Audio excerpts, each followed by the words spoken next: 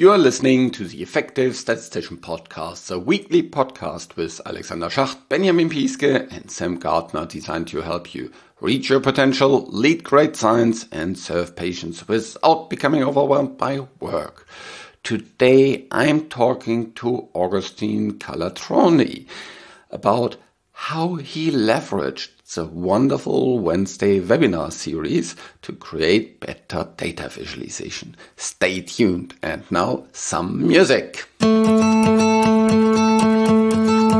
Agustin has really kicked it out of the park with the wonderful Wednesday webinar series.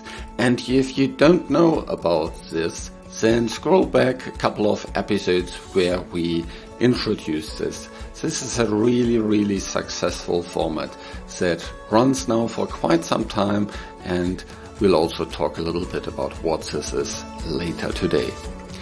I'm producing this podcast in association with PSI, a community dedicated to leading and promoting the use of statistics within the healthcare industry for the benefit of patients.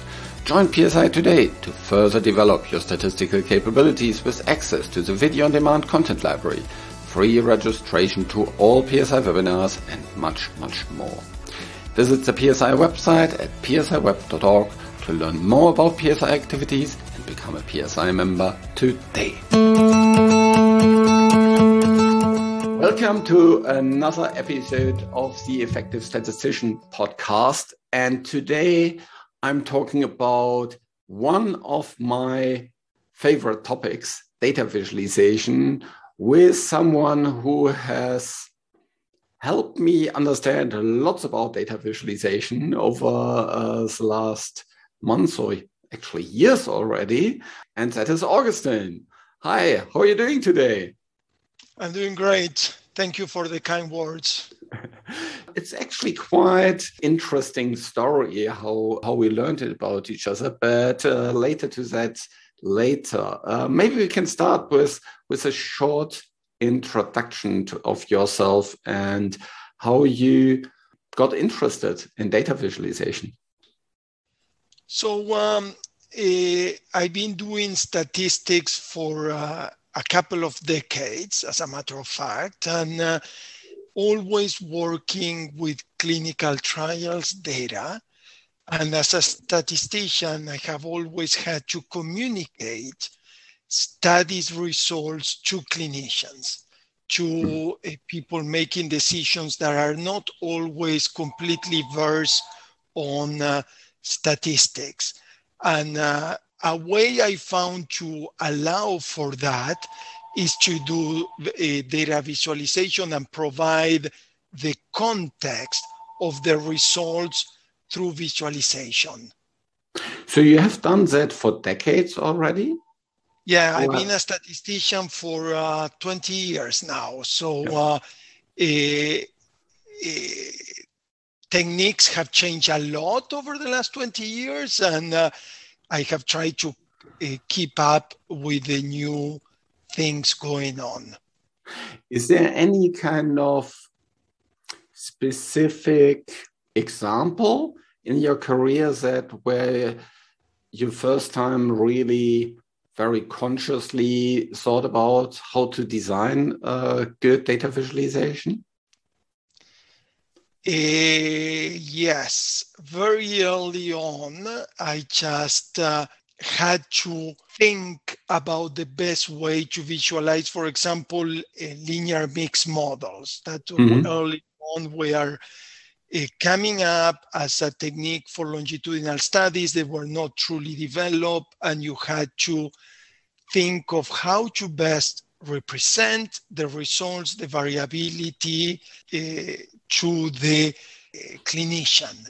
And I've oftentimes have to really think hard about what the model entails and how to be as accurate as possible in the visualization in the context of the model. Okay. What specifically did you at that time kind of think about? What were kind of the key things that you wanted to communicate about the mixed model? So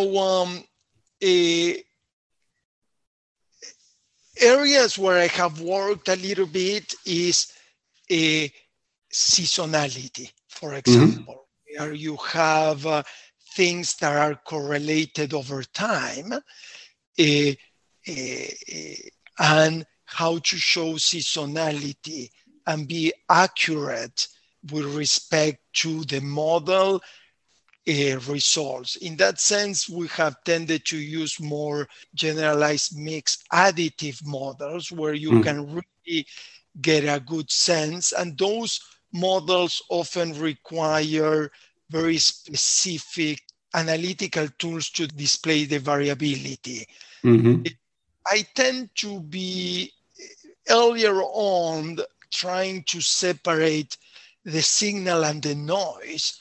I tend to prefer visualizations that provide the variability of the estimate so that when things overlap, people realize there is something there, but it may not be different than the other group. So sometimes variability in mixed models, or earlier on in mixed models, maybe later on in generalized additive mixed models, it's a little bit more sophisticated and require some specific details about the model fitting techniques. And those is areas where I have to really sit down and think hard, look at the models, trying to understand them well, and be as accurate as possible in their depiction. Yeah, I think especially if you think about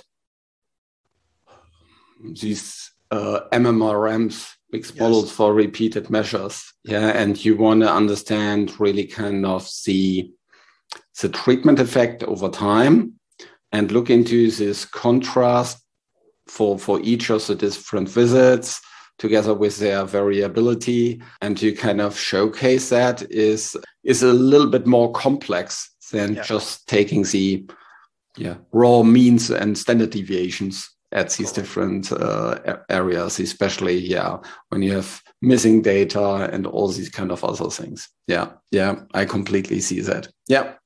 Cool. Now we are running the Wonderful Wednesday now for quite some time, actually for over 1.5 years. As we are recording this, we just finished our 21st webinar on it.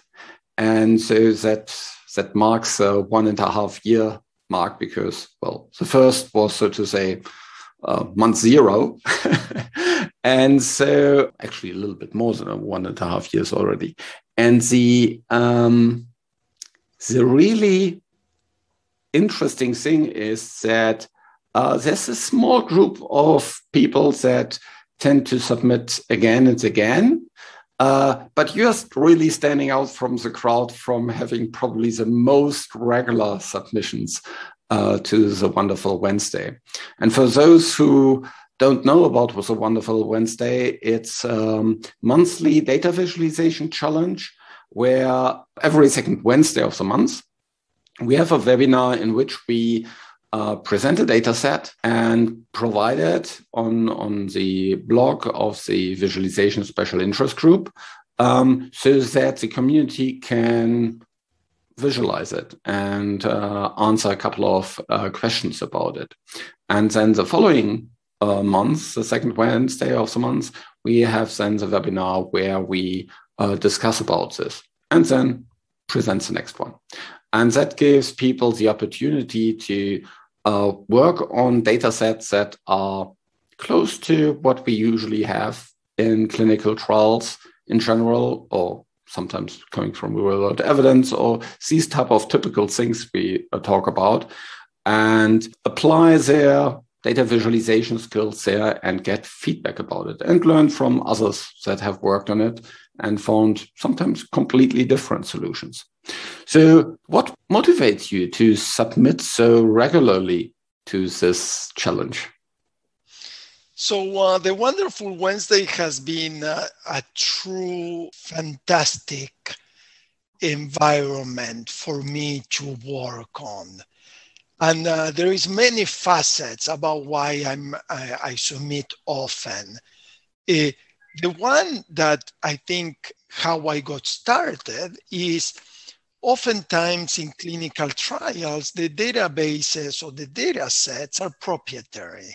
Yeah. And oftentimes it's very hard because there is a lot of layers of approval to get a data set available for you to show to a friend or for you to bring to a conference, etc.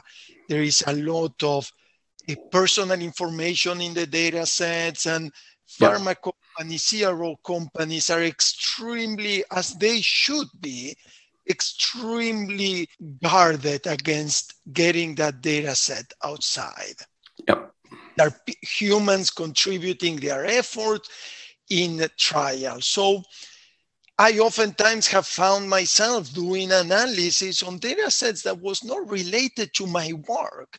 And I grew very frustrated because I wanted to learn on the data sets that I was working in my office. So when I found the Wonderful Wednesday, I saw data sets that are identical to the data sets I use. And they are available and they are shareable. So I found a true playground where I can not only have available that data set, but a question, a problem that we are trying to solve.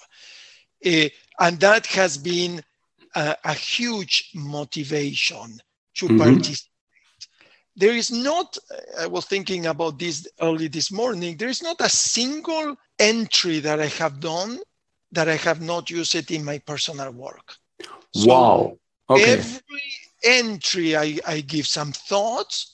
Some come from ideas that I have had in my work, then I bring it to the Wonderful Wednesday, and the other way around, ideas that I have developed in the Wonderful Wednesday that I bring it to my work. So that's how I got started. I want to highlight two other points. Once I started participating, I have found seeing other people's entries and how other persons approach a problem, fantastic, because I never thought of that. And I see it, I say, oh, wow, that's a great idea. That's something that I can consider in the future. So that seeing, I'm working on my data, I'm on my own and just trying to solve a problem directly, and I come with a solution, but saying, oh, that's a fantastic solution too. I never thought of that. And gaining expertise or gaining learning by seeing others solve the same problem. And finally, there is the panel. The feedback is oftentimes good, very good, and sometimes a little bit frustrating because I say, oh, I should have thought of that myself. When they are criticizing my own work. And that's frustrating because I give some thoughts to this, but this is a point of, sometimes even when you do your own work, sharing it, having other people look at it, giving you feedback, bringing it back and making it better. So, and the last thing I will say is that I'm very busy, with family, with work. I'm very busy, and the monthly entries fit very well in my schedule. I know there is things that are going weekly, but monthly is enough time for me to read the challenge, do a little bit of research, think about a solution, getting in the drawing board, getting a sketch, coding it, releasing it. So it's very, it allows me to break the problem in pieces that fits well my schedule. Yeah. I completely see that point. I also, when I see for example, the Makeover Monday, which is a weekly challenge, there's just not so much time. Yeah, and since you have worked on something and something comes up and you can't finish it, and that's frustrating. So here, having kind of 3 weeks usually to work on it is quite a long time to get something done. Yeah, completely agree. Um, of all the different submissions that you had so far to the Wonderful Wednesday, which one are you most proud of? Generally speaking, the data that have been shared are well curated. And I don't know if this is by chance or not. In a few of them, I have found stories there. Yeah. And when I see a story that emerged from the data, I don't need to make the story. You know, statisticians were not allowed to make things up. We just have to reveal them. And when I seen that happening, I'm amazed. And that's, maybe half of them have a story. Sometimes there is no story because the data is simulated. So, but when I see the story emerge, I'm amazed. And the one that I have particularly enjoyed, because there was a true data emerging, was the one where, and because we are getting these data sets more and more often through my work, was the continuous glucose monitoring visualization. Yes, that was quite a challenging one. Yeah. We are getting more highly sampled data, and I have got some daily minutes or every 3 minutes or every 5 minutes glucose monitoring data for my work in the past. And I have struggled, and I knew a little bit what I wanted to do, but this one was very well rounded, like data set. I didn't have to worry too much about missing data and things. It was very well set up, and I think the story was very clear, and I was able with the work to go from what I tend to like to do, to go from more to less. So try to separate the problem and try with the visualization or with the entry to go from very raw data to something that is more a model result. And I think that one in particular has it, and I think the results at the end were very telling. Yeah. This is a wonderful example of data visualization. It's also from the challenge itself, because the data is so rich, and showing the richness of the data, but still showing the patterns in it is quite a challenge. And also due to its kind of, circadian nature. Yeah, this is also a quite interesting aspect in it. And there were lots of very, very interesting discussions about what to do with this, how to display it. For example, also how you can kind of bring in this kind of feeling that it's recorded over a day. So how can you kind of visualize the time of the day so that you can understand, okay, here's lunch, here's breakfast, here's dinner, these kind of things. Here's sleep, here are people awake. So that, I think, is a really, really interesting challenge. By the way, for all the listeners, you of course can't see these at the moment. We'll put a link to all these submissions of Agustin into the show notes. And of course, there will be also a link to the recordings of these webinars. They are all freely available for everybody to have a look into. And of course, the submissions, the examples are there. So there's a data set, there's a visualization, and there is also the code and discussion about these kind of different things. So that is, I think, immensely helpful for getting inspiration, for copy and paste and adapt things from these areas. So that's pretty cool. If you think about all the different wonderful Wednesdays that you have attended, what are some key learnings for you? So the key learnings from me have been the medium in which the visualization comes to play. Yeah. A lot of the panelists come from different backgrounds, Mm-hmm. and sometimes I hear some criticism in a good way or some feedback that will be a no where I work. You know, when we do clinical trials, we don't provide catchy titles because that goes into the discussion if there is something that we are learning from the data.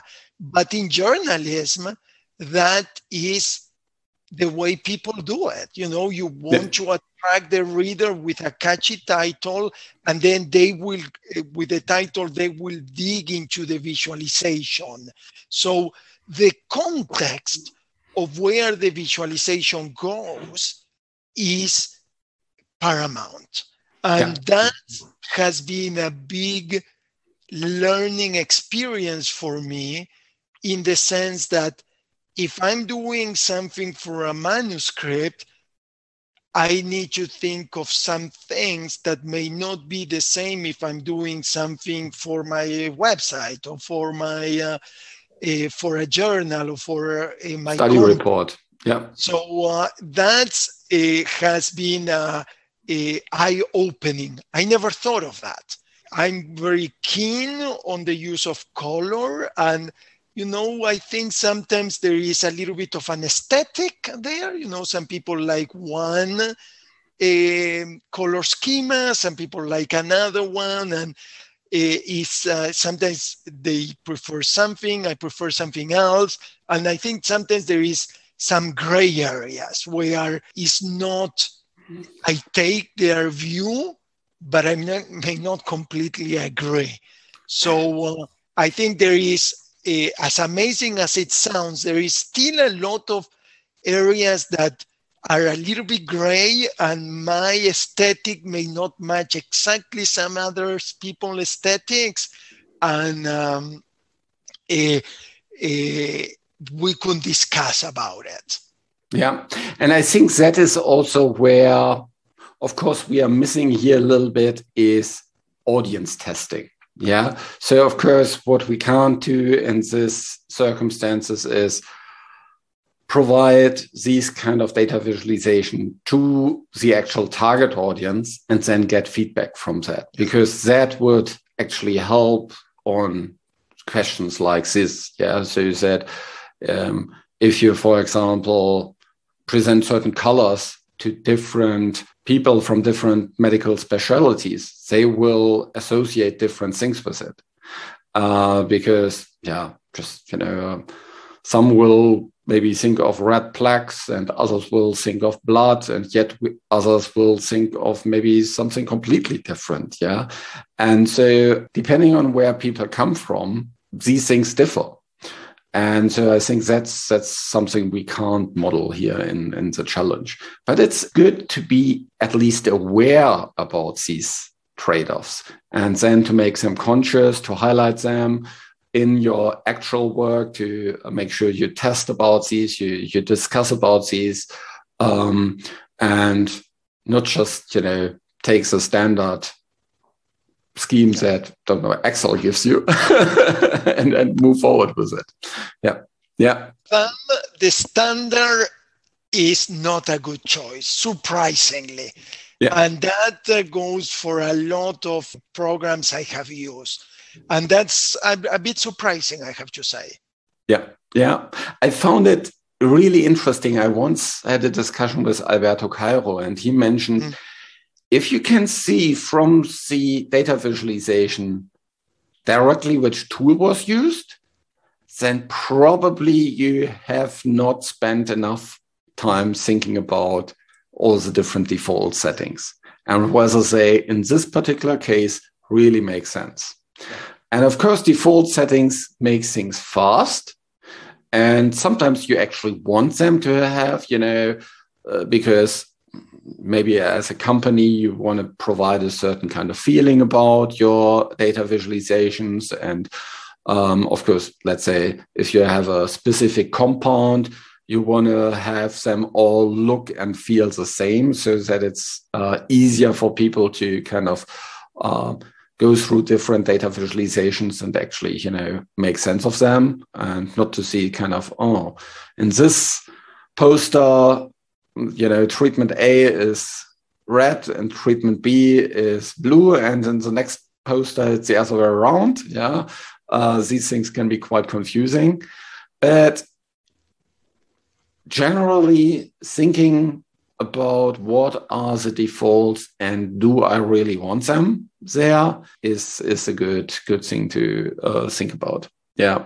Any other things that kind of you took as a learning? My learning is that sometimes a visualization alone doesn't tell everything. I just say that sometimes we statisticians don't like to put titles in which we describe what we are seeing. We just put titles that describe where the data comes and some of the results. But sometimes I see trying to do something and maybe not everybody catching it right away. Yeah. So there is the visualization maybe for some of these wonderful Wednesdays problems, the visualization alone did not provide enough context to understand what either me or somebody else was trying to do. Yeah, yeah. I think the latest example was a wonderful example, which have come through my office many times, and I really enjoy seeing other various entries, was the CGI data set for this last one, where they were trying to find a clinically meaningful difference. And some visualizations were in the context of analytical techniques. And without knowing the analytical techniques, the visualizations were not truly transparent. So you can't separate the analytical technique from the visualizations and vice versa. I have done some correlations as diagrams in which the correlation is represented by the angle, which is sometimes, and that by itself, it was not, it didn't catch on because you can't understand it without knowing the analytical technique behind. Yeah, yeah. I think that is really important to have in mind is kind of what is, for example, the surrounding text you need to know. Or is it presented on a stage where a speaker can talk to? Or do you want to kind of build it piece by piece so that people can follow you and can understand kind of what are the different features?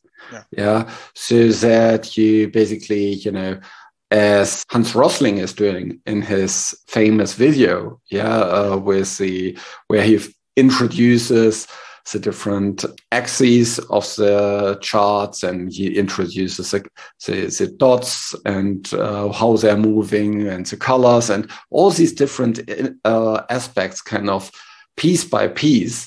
And I think for some of the more complex graphs, this is a quite nice way to introduce things. Yeah. But of course, that takes time. But I think, for example, if you have something like this associated to a manuscript, that would be a nice video. Where you walk that through. And at a conference, you can do that in maybe an animated way, and then the speaker just talks to it.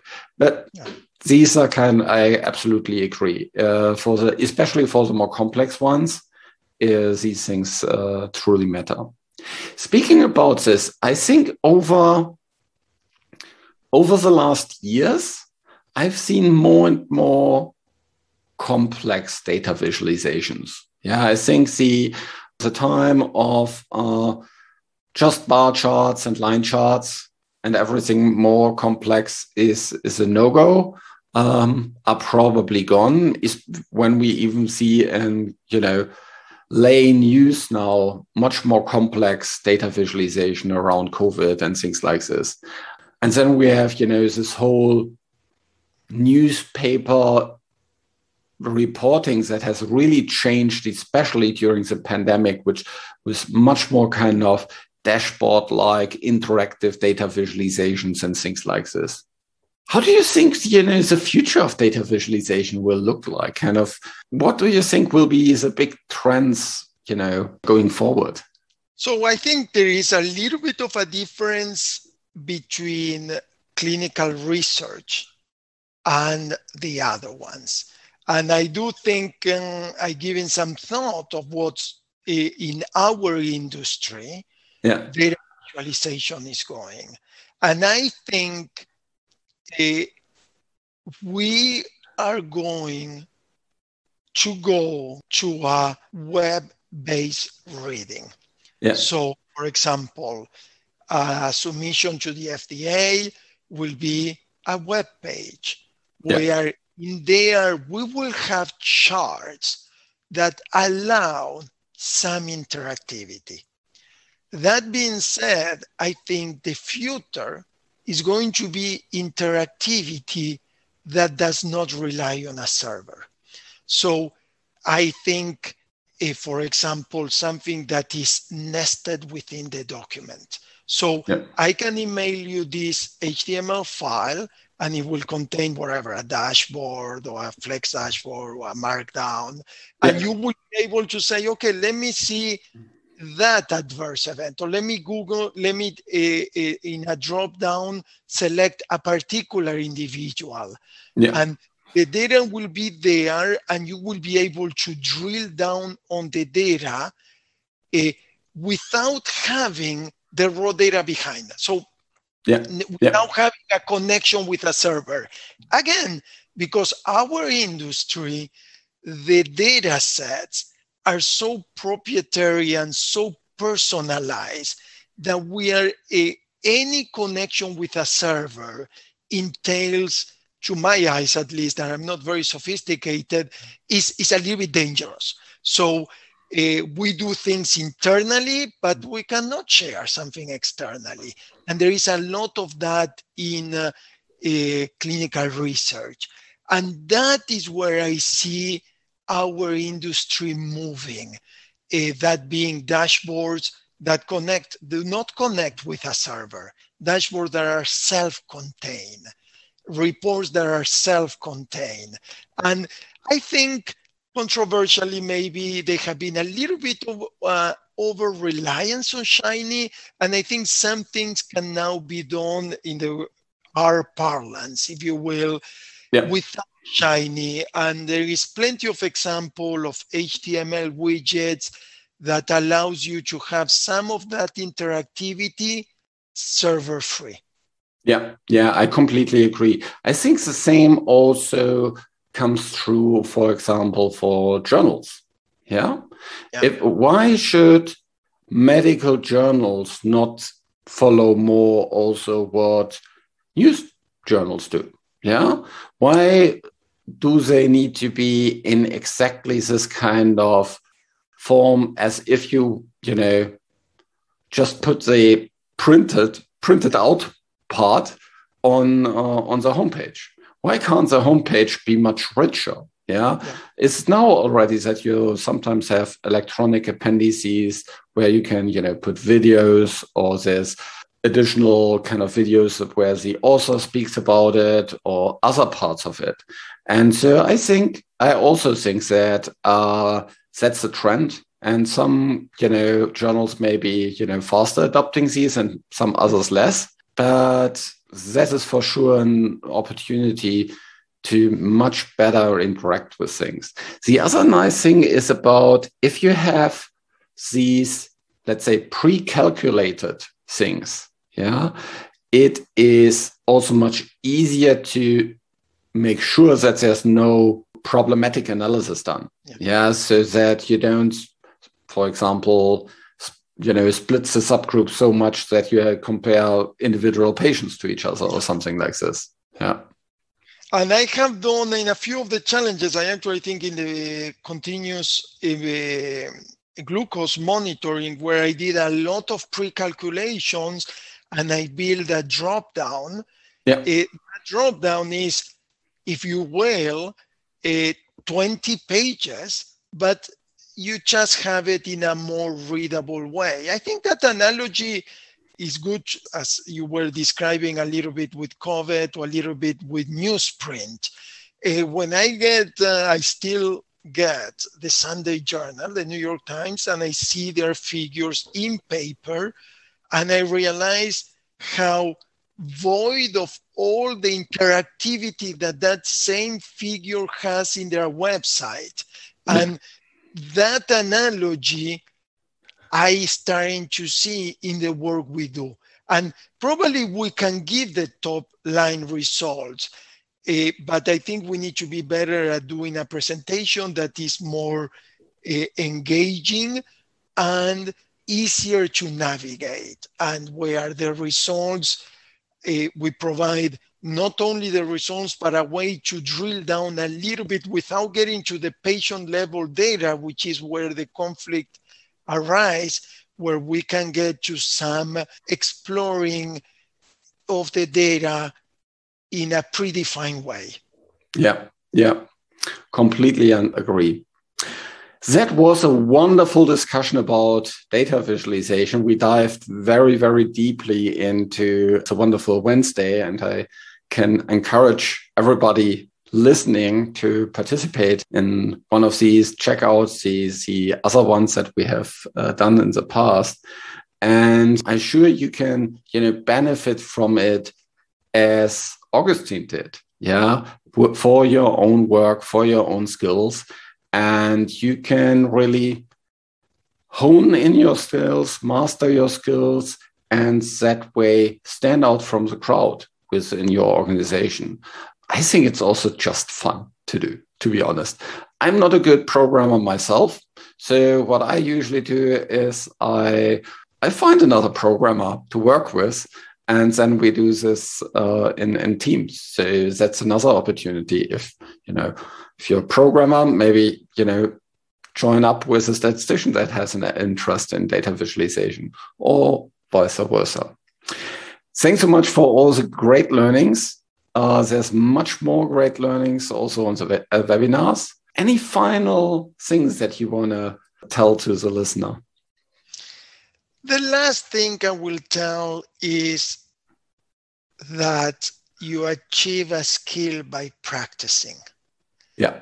And you achieve a skill by practicing, by seeing others do it, by seeing positive criticism. And your departing words are just perfect. This is the opportunity to practice those skills with real data, with data that will come across your desk. And I wish everybody will take the opportunity. It takes a little bit of investment of time, but as you gather more experience, it takes less and less. And as I say to my coworkers, or my wife does the Sunday crossword password on the weekends, I do a little bit of coding. It's just something to keep the brain entertained and just take it as is. As is another type of activity. Yeah. And you don't need to do all the documentations that you usually do about it. Yes. Absolutely. Thanks so much. That was an awesome discussion. And I'm really looking forward for the next submissions from yourself to see at the wonderful Wednesday. Thank you. Thanks. Bye. This show was created in association with PSI. Thanks to Rain and her team who helped with the show in the background, and thank you for listening. Head over to theeffectivestatistician.com where you can find the show notes, and this will be really helpful here, and learn much more about this podcast to boost your career as a statistician in the health sector. There's many more resources on data visualization on the homepage, so really check it out. Reach your potential, lead great science, and serve patients. Just be an effective statistician.